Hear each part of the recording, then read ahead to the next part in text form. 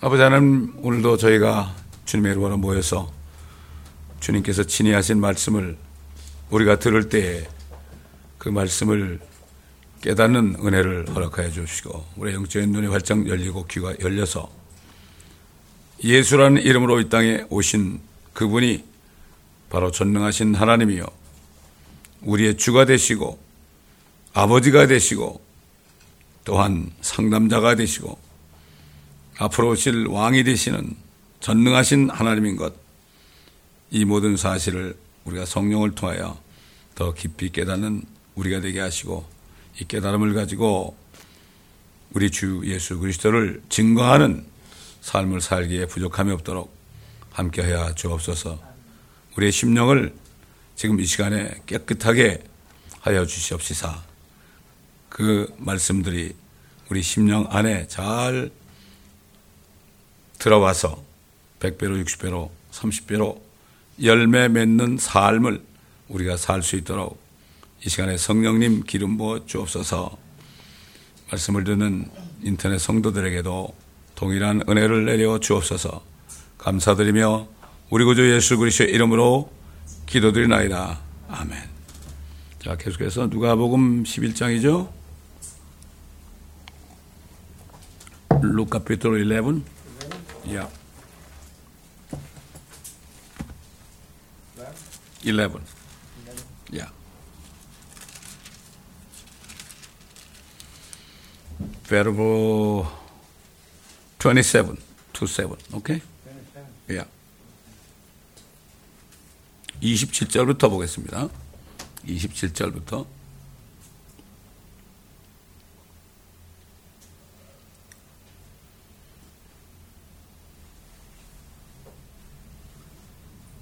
주께서 이런 일을 말씀하고 계실 때 한 여인이 무리 속에서 목청을 높여 주께 말씀드리기를, 당신을 낳은 태와 당신을 먹인 젖이 복이 있나이다 라고 하니, 주께서 말씀하시기를 정녕 하나님의 말씀을 듣고 그것을 지키는 사람들이 오히려 복이 있느니라고 하시더라. 자, 우선 이 두 절 27, 28. 이 주님의 주님을 낳은 태가 누굽니까? 그 마리아의 태죠. 그 다음에 누구 젖을 잡수셨습니까? 마리아의 젖을 잡수시고 자라나셨습니다. 복이 있는 분이죠, 물론. 마리아가 복된 여인입니다. 가브리엘이 그랬죠. 앞으로 너를 복된 자라고 칭할 것이다. 물론 복된 사람입니다. 그러나 주님께서는 그 이상의 복을 얘기합니다. 하나님의 말씀을 듣고 그것을 지키는 사람들이 오히려 복이 있다. 지금 가톨릭에서는 마리아를 신격화해가지고 옛날에 이스라엘 백성들이 섬기던 하늘의 여왕 Queen of Heaven, 그 우상으로 만들었습니다. 그래서 마리아는 죄도 없이 태어났고 그래서 승천을 했다. 이게 거짓말을 하죠. 그러나 마리아는 주님이 승천하신 후에 마가 다락방에서 120명 중에서 한 사람으로 섞여서 아버지의 약속 성령을 기다리고 있었습니다. 의인이 하나도 없다고 그랬죠.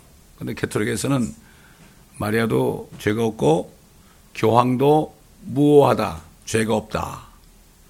그리고 교황이 하시는 말씀과 성경에서 하시는 말씀이 서로 틀릴 때는 교황의 말씀이 위에 있다. 참 이런 나쁜 사람들이 있는데도 신학교 거의 대부분을 다 접수하셔가지고 지금 말이죠. 신학교만 갔다 하면 이상하게 됩니다. 제가 가봐서 알아요. 풀러도 다니다 왔습니다, 제가. 가봐서 알아요. 성령께서 분별하게 하죠. 성령이 없으면 분별 못해요. 성령이 없으면 그냥 졸업해가지고 박사학위 받아가지고 그저 그거 학위 가지고 가면, 한국 가면 그래도 풀러 박사 정도 돼야만 사람들이 알아줍니다. 참 이게 이런 시대에 살고 있습니다, 우리가 지금. 그리고 교황이라는 분이 방문하는 나라마다 트랩에서 딱 내리면, 트랩에서 내려 직접 흙을 밟아요. 거기다 기스를 하잖아요. 그런 나라들이 저주받지 않는 나라들이 없어요. 얼마 전에 그분이 한국 방문했죠. 그 후부터 보세요. 지금까지 어떤 일이 벌어지고 있는가. 저는 중남미를 다니면서요. 다 그런 곳입니다. 거기가. 얼마나 저주받은지 몰라요. 그러니까 그런 분들을 구원하려고 우리를 보낸 겁니다. 지난 20여 년 동안. 참 그러니까 이 사람들 너무 순진해요. 너무 순진해. 조사를 해보니까 가난한 자가 복이 있다고 예수님이 부자는 천국에 못 들어간다고 그랬다고. 우리는 가난해서 너무나 감사하다고. 근데 가난이라는 게 무슨 뭐 찌들게 가난한 걸 아주 감사하고 살더라고요. 그렇게 사람들을 세뇌시켜가지고요.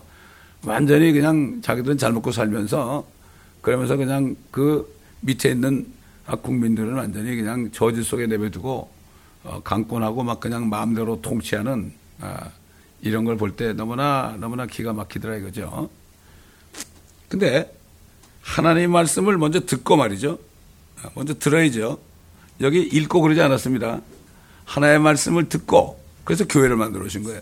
하나님의 말씀을 듣고 그 말씀을 지키는 자다 그랬죠. 지킨다는 게 이게 두 가지 뜻이 있죠. 영어로는 keep이에요. keep. 간직한다. 말씀을 들으면 마음에 간직한다. 간직하려면 묵상해야죠. 그 다음에 지킨다는 두 번째 뜻이 뭐죠? 그 말씀대로 순종한다 이런 뜻이죠. 우리가 법을 지킨다고 그러죠. observe the law. 법을 지킨다고 그럴 때는 법을 알아야 지킬 거 아니에요. 법을 알아야 지키죠. 그 다음에 그것을 준수하는 걸 얘기해야죠. observe라는 것 말이죠. 이 keep라는 그 뜻이 성경에 나오는 keep, 지킨다는 뜻이 두 가지 의미가 있다고요, 사실. 그렇기 때문에 말씀을 많이 듣고 그 말씀을 지키는 사람. 사실 오늘 설교 메시지도 나오겠지만요. 옛날에 구약시대에는 죄를 짓게 되면 자기 죄를 대신 짊어지고서 피 흘리고 죽을 그 속죄 제물을 가져왔잖아요. 그런 거를 자기가 칼로 죄를 진 사람이 자기 죄를 대신 지고 죽을 짐승을 그냥 칼로 팍 찌르면 피가 팍 솟잖아요. 그 다음에 그거를 이제 제사장한테 주면 제사장에 가서 이제 다 불을 태우고 내장까지 다 태우고요. 그 피를 가지고요. 우슬초에다가 이렇게 묻혀가지고 탁탁 뿌려줘요. 너 깨끗해졌다. 아니 세상에 빨간 피를 뿌리는데 어떻게 깨끗해져요? 하나님이 인정해 주니까 되는 거예요. 하나님이 인정해 주니까. 그런데 사람들이 그걸 가져오면 하나님이 기뻐하는 줄 알았어요. 뭘 기뻐해요? 죄를 많이 줬다는 증거 아닙니까? 희생제물이 집에 많아가지고 뭐 아주 뭐 그냥 좋은 것만 가져오는 사람들 하나님이 기뻐하지 않죠. 다윗은 알았어요. 하나님이 번제와 속죄제를 기뻐하지 않는다고 그랬어요. 가져올수록 죄를 졌다는 걸 하나님께 보여줘야 되니까. 근데 우리가 예수를 믿을 때는요. 예수의 피가 우리 양심에 탁 뿌려지는 거예요. 양심이 깨끗해져요. 그냥 그 순간에 깨끗해져요. 어떤 죄를 졌을 때 그 죄 하나가 깨끗해지는 거하고 육신의 죄. 우리 양심에 있는 뿌리 박힌 아담의 원죄로부터 뿌리 박힌 죄들이 주님을 진짜 믿을 때 피가 들어와서 양심에 탁 뿌려질 때 깨끗해지는 거예요. 저는 그걸 경험했거든요. 어느 날 주님을 정말 진심으로 영접하는데요. 이야, 이렇게 좋을 수가 없어요. 뭔가 깨끗해진 것 같아요. 그때 오는 기쁨과 평안은 이루 말할 수 없었어요. 그런데 이제 우리가 그 다음부터는 그 깨끗해진 양심에다가 하나님의 말씀을 자꾸 들어가지고 그 죄가 있던 자리에 말이죠. 하나님의 말씀으로 가득 채워야 됩니다. 근데 그것들을 안 하니까 양심이 또 더럽혀지는 거예요. 그렇기 때문에 자꾸 회개해야 되는 거예요. 그래서 지옥 안 가려고 그런 게 아니라 진짜 구원받은 사람들은 그렇기 때문에 회개를 해야 되는 거죠. 아니 황소의 피도 말이죠. 사람에게 뿌리면 깨끗하다고 그러는데 하물며 하나님의 피를 뿌렸는데 이게 우리 속에 있는 양심 깨끗하게 못하겠어요? 참 그러니까 너무나 안타까운 거예요. 핏뿌림을 받은 자들이에요. 사도 베드로는 핏뿌림을 받은 자들에게 편지한다. 피가 뿌려진 사람이에요. 근데 요즘 보면 예수 그리스도의 피를 가지고 이상하게 얘기해. 뭐 그래가지고 어떤 사람들은 뭐 여행 갈 때도 보면 가방에다가도 여기다 뭐 좀 예수의 피, 집에도 예수의 피, 예수의 피. 이건 뭐 예수의 피가 무슨 그건 뭐죠? 그건 부적인 것 같아. 그게 아닙니다. 이렇게 마귀에 속인다고요. 예수의 피, 예수의 피, 예수의 피. 그 피는 우리가 믿을 때 한 번 뿌려졌어요. 한 번 뿌려졌다니까. 그리고 거룩하게 됐어요, 우리가. 우리 속이 거룩해졌단 말이에요. 그러니까 우리 겉사람이 속사람처럼 거룩한 삶을 살아야 되는 거죠. 그래서 신앙생활은 이 말씀을 계속 듣고 읽고 묵상해가지고 삶 속에서 이 말씀을 간직하고 무슨 입만 열면 그 말씀이 튀어나와야 된다고요. 그게 없으면 입만 열면 욕이 나오는 거예요. 불평이 나오고. 여러분 생각해 보세요. 이스라엘 백성들이 남자만 60만이 뭔가 하면은 싸울 수 있는 장정만 60만이에요. 그러니까 다 합하면 수백만 되겠죠. 그 사람들이 나와가지고 그렇게 거기서 성막도 짓고 죄도 용서받을 길을 열어줬고 율법을 통해서 그렇게 했는데도 어떻게 했습니까? 여호수아 갈렙 외에는 한 명도 못 들어갔어요. 수백만 300만이라고 그런 말이죠. 299만 9,998명은 다 죽었어요. 불평하다가. 가장 큰 죄가 불평하는 죄입니다. 불평하다 그들이 다 죽은 겁니다. 예? 그렇기 때문에 정말 이걸 생각하면은 지금 예수의 피가, 예수 그리스도의 피가 어떤 피인데 그 안 믿는 사람은요, 옛날 율법 시대는 율법을 안 믿고 함부로 죄 짓고 죄사함도 안 받고 그런 사람들은 엄청나게 돌로 쳐 죽이고 그랬잖아요. 하물며 예수의 피를 말이죠. 업신여기고 안 믿는 사람은 주님이 오실 때 그냥 발라가지고 그냥 난리 나는 거죠. 지금 보세요. 예수의 피를 진짜 능력을 믿고 구원받는 사람. 우리가 예수 믿는 거의 핵심은 그 피를 믿는 거예요. 나의 죄를 씻기는 예수의 피밖에 없네. 피밖에 없네. 중남미 가게 되면은 많이 부르는 찬송 가운데서 이제 솔로 데상그라 예수 그리스도.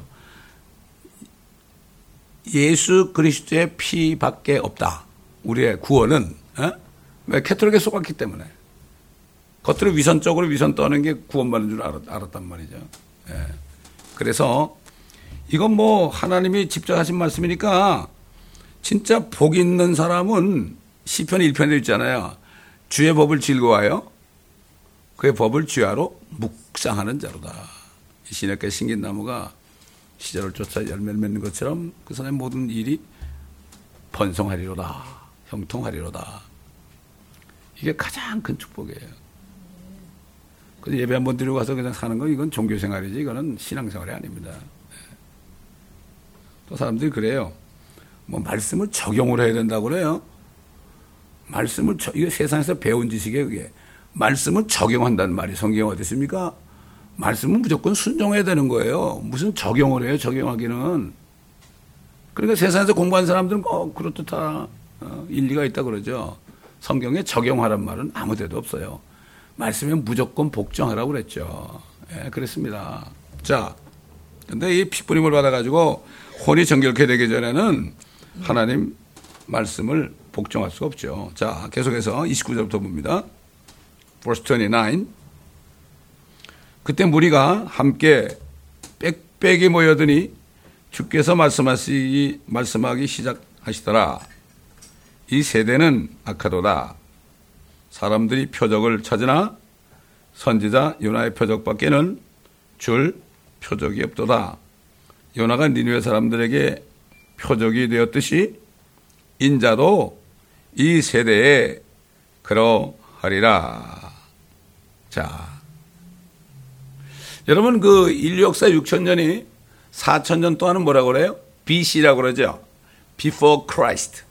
그리스도가 Before Jesus 안 그랬습니다. Before Christ.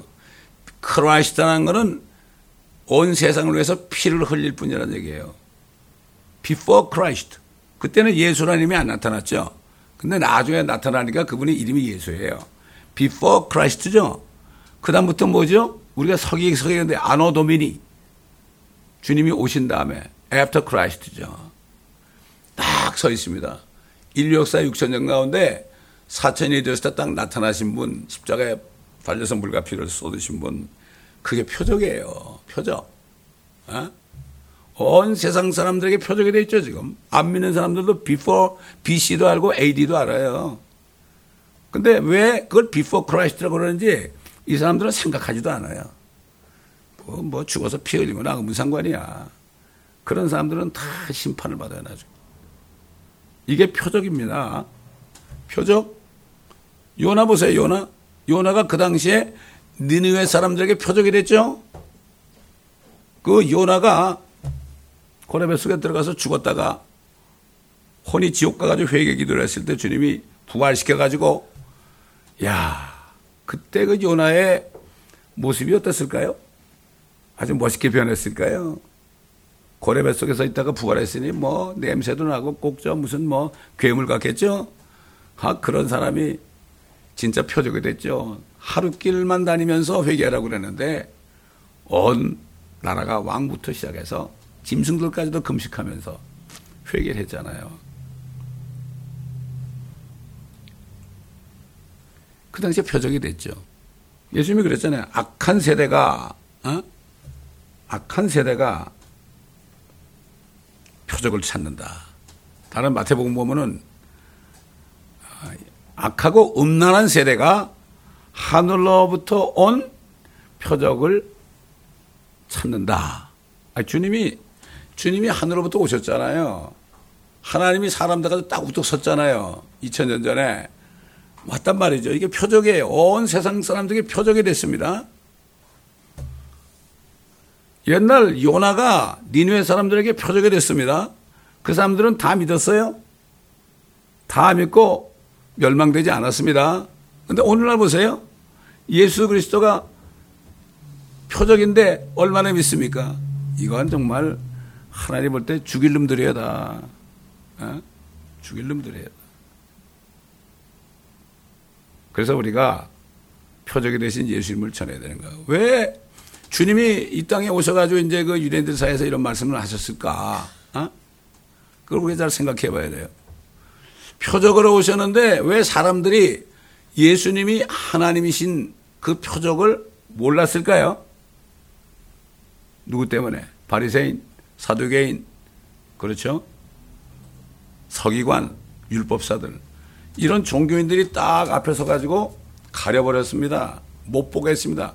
자기들이 못 보고 그들도 못 보겠습니다. 지금은 누가 가립니까? 강단에 있는 목회자들이 가립니다. 여기는 온 세상에 표적으로 오신 예수가 누구신가를 성경을 통해서 밝혀줘야 된단 말이죠. 근데 그걸 안 하고 그냥 뭐 예수 그리스도에 관한 예수 그리스도가 하나님이고 정말 이런 분 심판자로 오시고 이런 걸 얘기 안 하잖아요. 천년왕국도 얘기 안 하고. 그럼 뭘 하는 거예요, 그러면? 요즘에 기독교는 불교보다 못해요. 오히려 불교 신자들이 전도를 더 잘하더라고. 제가 만난 적이 있어요. 한인타운에 오는 갔다가 신방 갔다가 이렇게 엘리베이터에서 내려오는데 어떤 분이 불교 믿으라고 그러더라고 나보고. 네? 아주 열심히 그러더라고요. 요즘에 교회 다니는 사람도 누구 만나면 예수 믿으라는 사람 얼마나 돼요? 거의 없죠. 거의 없죠. 자, 이 주님이 하신 말씀 한마디 한마디를 우리가 정말 깊이 묵상해 보지 않으면 이게 무슨 뜻인지 모릅니다. 아니 세상에 하늘로부터 온 표적을 구하는데 하늘로부터 온 예수라는 분이 하나님이라는 그 표적을 보여줬는데도 몰랐잖아요. 그 바리새인들 우리가 소경이냐 그랬지. 너희가 본다 하니까 소경이다. 본다고 하니까 소경이다. 보지도 못하면서 본다고 하니까 소경이다. 내가 표적이 딱 서 있는데 4,000년 동안 선지자를 통해서 예언한 내가 서 있는데 너희들은 도대체 뭘 했냐? 좀 성경 좀 상고해봐라. 너희가 뭐 성경에서 뭐 영생이 있다고 뭐 어쩌고 떠들고 가르치는데 너는 나한테 오기를 원치 아니하는도다.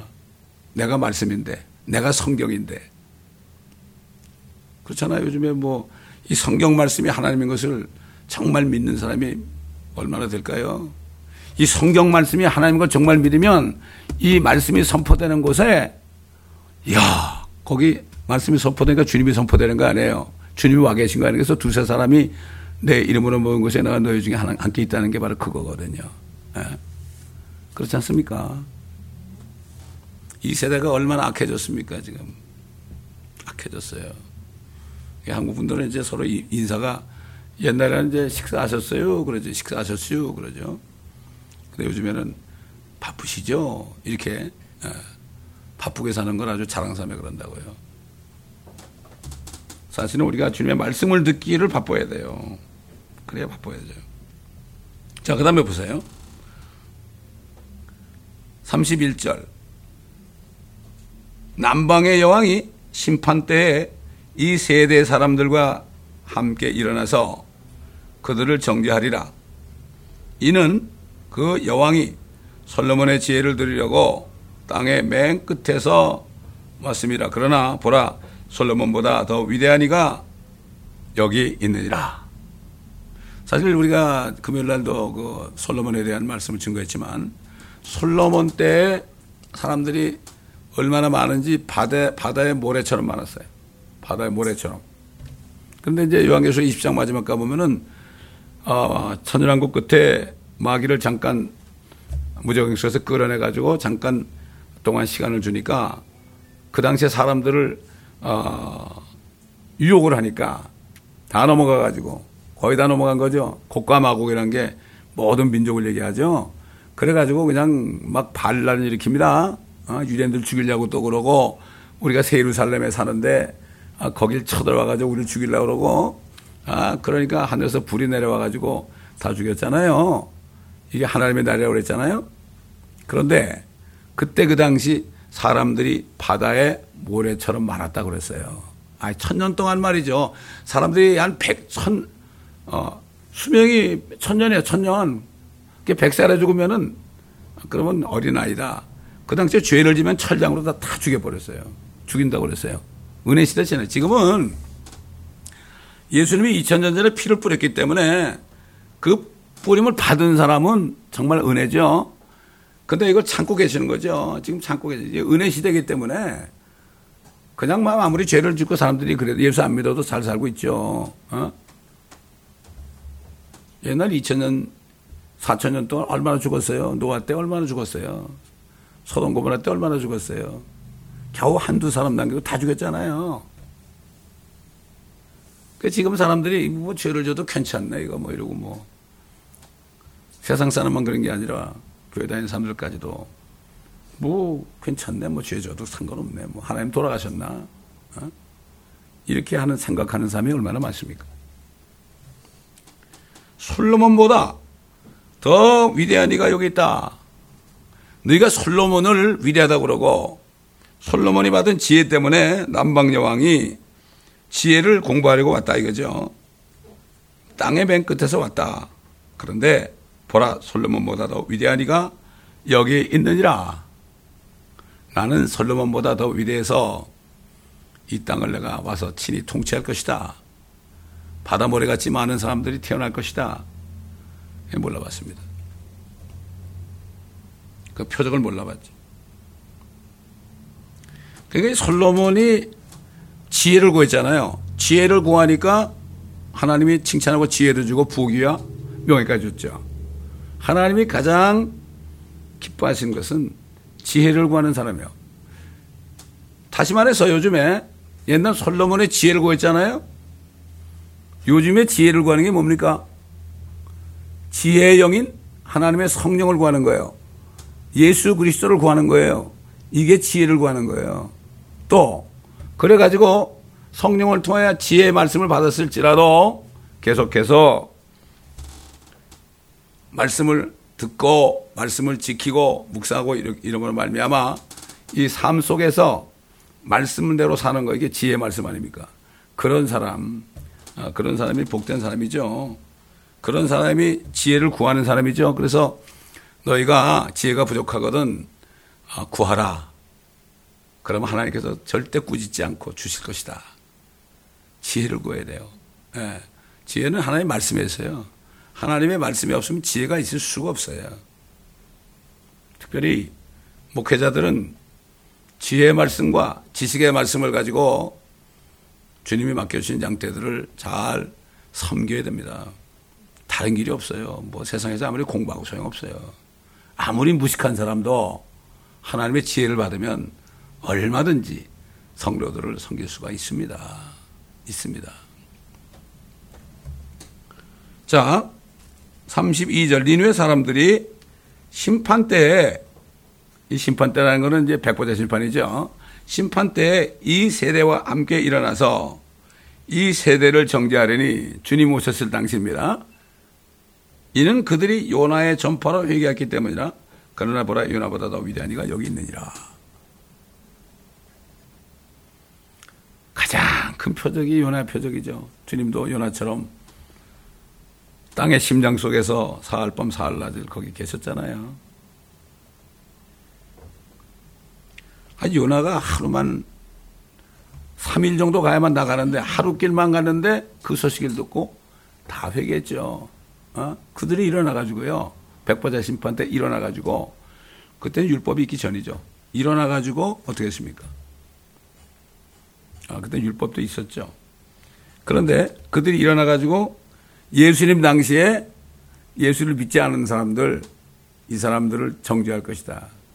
그래 마찬가지로 요즘에도 하나님의 자녀들은 주님과 함께 와가지고 그 마귀와 함께 범죄한 3분의 1 천사들을 심판한다고 그랬습니다. 천사들을 심판한다고. 이게 얼마나 축복입니까? 우리가 이게 판사들이 되는 거예요. 판사들. 여러분 세상에서도 대통령이 원래 판사예요. 왕이 판사죠. 그 밑에 공부해가지고요. 그래가지고 판사가 되면, 판사나 검사가 되면 얼마나 명예직이라고 그래요. 그 성적이 안 좋은 사람은 그냥 변호사야. 그러나 공부 잘하고 모범생들은 판사가 돼요. 한국 사람 중에 판사 되면 아주 뭐 신문에 대서투필하죠. 판사가 이게 영광스러운 이게 조합입니다. 그러므로 우리를 주님이 판사인데 우리를 판사로 임명한 거예요. 야, 그러니까 이거를 깨달아야 되는데, 이거를 못 깨달으면 참 형편없게 사는 거죠. 요즘 한국의 판사들처럼, 대통령의 그냥 지시에 왔다 갔다 하는 인민재판하는 사람들은, 이 사람들은 요즘도 마찬가지예요. 영적으로도 마찬가지예요. 하나님의 말씀을 가지고 판단해야 되는데, 하나님 말씀이 아니에요. 자기네끼리 회의해가지고 막 그냥 결정을 하고 그러잖아요. 안 됩니다. 그러니까 요즘에 보면은 교회에 치리가 없어요. 치리라는 게 뭡니까? 하나님의 자녀들이 죄를 짓고 회개 안 할 때, 그럴 때 교회에서 목회자들은 치리권이 있습니다. 치리권이 있죠. 그래가지고 결국은 그 사람이 다시 회개하고 돌아올 수 있도록 그렇게 하는 거죠. 특별히 요즘에 그 치리하는 일 중에서 가장 대표적인 게 음란한 겁니다. 음란한 거. 옛날에 우리가 어떤 자매가 왔는데 완전히 음란한 사람이에요. 마약까지 가지고 교회 왔다 들통해 버렸죠. 그래가지고 그 사람을 조용히 새벽에 불러가지고 말씀을 딱 주면서 당신은 출교입니다. 쫓아난 적이 있습니다. 이걸 안 하게 되면 교회가 어떻게 됩니까? 또 불평하는 거 있죠. 불평하는 거. 불평하는 사람이 하나 생기잖아요. 그럼 교회 전체로 다 물이 들어버려요. 이게 불평과 음란, 이 두 가지가 이 마지막 때에 교회를 흐트러버리는 마귀의 수법이란 말이죠. 그러니까 누가 불평하면 그러면 안 됩니다. 그래야 돼요. 같이 불평하다 큰일 납니다. 이스라엘 백성들이 뭐 수백만이 불평하다가 다 죽었잖아요. 사실 불평한다는 거는 주님은 믿지 않아서 그러는 거예요. 믿지 않아서. 옛날에 누가 새로운 사람들이 오잖아요. 여기 있던 한 형제가 저보고 그래요. 새로운 사람이 있다 오니까 나보고 그래. 저기 나가서 잠깐 봅시다. 나보고 그래. 그러더니 아유, 목사님 너무 좋아하지 마세요. 뭐 사람한테 좋아해요. 아니, 목회자들은 누가 오면 좋아해야 될 거 아니에요? 환영해야죠. 그 사람들은 나갈 건데 뭐 그래 좋아해요. 그러더라고요. 자기가 나가더라고. 어떻게 그렇게 얘기를 해요? 야, 참 이 세대가 이렇게 악한 세대입니다. 아니, 새로 오면 어떻게 돼? 그 사람들하고 대화도 하고 그래다가, 아이, 저 사람 말이지. 뭐 누가 새로 오면 우리하고 얘기도 안 하고 저 사람들만 좋아한다고. 이게 뭐죠? 질투의 영이에요. 질투의 영. 질투의 영입니다. 옛날에 그 아가서 솔로몬들을 보면은 술렘메 여인이 솔로몬의 왕의 사랑을 독차지하고 있었잖아요. 그러니까 예루살렘의 딸들이 얼마나 말이 많았어요. 예? 그렇잖아요. 구원받지 못한 사람들이 구원받은 사람 막 그러죠. 그러나 내가 성령을 받고 주님하고 같이 동행하고 있어 주님이 안에 계시면 누가 뭐래도 무슨 상관이에요. 아니 목사가 안 알아주고 무슨 상관이에요. 아니 나하고 주님하고 연애하는데 무슨 상관이에요. 예루살렘의 딸들아, 예루살렘의 딸들아 입 닥쳐라 그랬죠. 술렘미 여인이. 예? 진짜 술렘미 여인 같은 사람이 교회에 모여 있다가 주님 오실 때 같이 올라가는 겁니다, 여러분. 응? 자, 그렇기 때문에 우리가 이 받은 이 축복, 그러니까 주님이 오셔가지고 피를 뿌리고 그 동안에 태어나서 우리가 주님 위해서 피 뿌림을 받아가지고 우리가 진 건 죄밖에 없는데 우리가 거룩하게 된 거예요. 거룩하게 됐다는 거는 우리 육신이 거룩하다는 게 아니라 우리 혼과 영이 거룩하게 됐다는 얘기예요. 속사람. 이거는 우리가 아니에요. 이거는 껍데기의 집이야, 집. 집을 보고 누가 거룩하다고 그래요? 그렇잖아요. 아니, 사람이 아무리 좋은 집에 살아도요, 그 안에 사는 사람이 그것도 거룩한 거 아니에요? 집보다? 근데 요즘에는 이게 더 이 육신만 생각해, 사람들이. 예? 그래서 사도 베드로가 너희가 구원받았잖아. 그거 혼의 구원이야. 혼들의 구원을 받음이라. 이렇게 얘기한 거죠. 혼이 뭔지도 모르고 영이 뭔지도 모르는 거죠. 예? 그렇기 때문에 그런 사람들은 멸망하는 짐승 같다고 그런 거죠. 이 주님이 하신 말씀 하나하나가 이게 정말 깊이 묵상해보지 않으면 이게 무슨 말인지 몰라요. 그러니까 옛날 바리새인, 사두개인, 뭐 서기관, 특히 서기관은 현대판 서기관은 성경을 뜯어 고치는 사람, 이런 사람이 서기관이죠. 지난번에 얘기했죠. 성서공회에서 막 거기 일하는 사람들이 그냥 이렇게 읽다가 마음에 안 들면 뭐 이런 말이 있어. 뭐 지금 시대가 지금 21세기인데 뭐 20세기인데 뭐 이건 옛날에 쓴 거니까 말이야. 옛날 사람이 쓴 거니까 이건 고쳐야 돼. 다 고쳤대잖아. 그걸 붙잡고 있어 아직까지도. 아이고 세상에. 그 사람들이 그러니까 뭐 킹제임스 성경이 한국에 나오니까 이제 몸이 달아가지고 그걸 또 개정을 했어. 개혁 개정이 나왔어. 막 뜯어고치고 뭐 뜯어고치고 바꾸고 막 그러니까 성경이 엉망진창이 된 거야. 개혁 개정이 나오니까 그래도 사람은 그건 알아봐. 이건 뭐 더 나쁘네 그러고서 다 그냥 교단에서 버렸잖아요. 이렇게 된 거예요. 이게 현대판 서기관. 현대판 사두개인들은 하나님의 말씀의 능력을 믿지 않는 사람들. 현대판 바리새인들은 구원받지 못한 위선자들. 그대로 있죠. 율법사들은 뭐예요? 율법주의자들. 시대를 분별을 못하는 거예요. 자기도 지키지 못하면 지키라고 하는 거예요. 아, 주일날 뭐 가게 열면 지옥 간다고? 이런 말이 성경에 어디 있습니까? 우리가 모이는 날은 주일도 아니고요. 썬데이도 아니에요. 우리가 모이는 날은 주가 시작하는 첫날에 모이는 거예요. 이게 사도행전에 뭐 주의 첫날에 성도들이 모인다고 그랬죠. 어떤 날도 중요하지 않아요. 에? 옛날 구약 시대는 안식일이죠. 지금은 안식일이 없어요. 우리는 그걸 가지고 안식일을 지킨다 그래가지고 속이는 거예요. 에?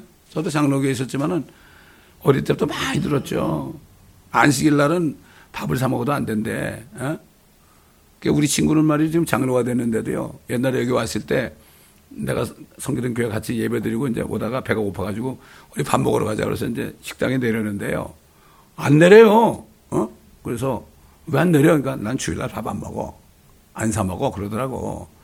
이야, 아직까지 그러고 있어요. 물론 쓸데없이 가서 사 먹으면 안 되겠지만 그게 안식일을 지키는 게 아니란 얘기예요. 이게 얽매여 있는 거예요. 아니, 가가지고 밥 먹고 또 사람들 전도할 수 있는 거 아닙니까? 식당 가가지고. 우리는 모든 날을 전도의 기회로 삼는 거지 무슨 밥을 먹고 안 먹고 그게 중요한 게 아니거든요. 이게 매여 있으면 안 되는 거예요. 안 되는 거예요. 그래서 사람들을 막 그냥 정죄의식을 주는 거죠. 그렇기 때문에 우리는 하나님의 말씀 안에서 자유가 있어야 됩니다. 우리는 자유자들이에요. 자유자들. 그러므로 오늘도 주님이 하신 말씀을 우리가 마음판에 새기면서 우리가 받은 축복이 이게 얼마나 큰 축복인가. 요즘에 그냥 구원을 한 번 받고 이거를 잃어버린다 안 잃어버린다 그래가지고 참 말들이 많은데 그 성경에 나오는데 그걸 가지고 그래. 주님이 피를 뿌려가지고 양심이 깨끗해졌는데 한 번 죽으시면 우리를 거룩하게 하셨고 거룩하게 한 사람들을 영원히 거룩하게 하셨는데 그 거룩이라는 그걸 몰라요. 우리 혼과 영이 거룩하게 된 거죠. 그렇기 때문에 거룩하게 된 사람들은 이제 거룩한 삶을 사는 거. 이게 신앙생활이거든요. 이게 신앙생활인데 거룩한 삶을 살려면 옛날 죄가 들어있던 그 혼 속에 마음 속에 죄들을 다 주님이 피 뿌려서 씻어줬으니까 이제 생명의 말씀으로 채우다 못해 우리 삶 속에 우리 몸도 거룩한 삶을 살게 되는 거죠. 그것 때문에 주님이 하나님의 말씀을 듣고 지키는 자들이 오히려 더 복되도다. 이렇게 말씀한 것입니다. 기도하겠습니다. 감사합니다. 아버지 하나님, 오늘도 하늘로부터 내려오셔가지고 온 세상의 표적이 되신 주님,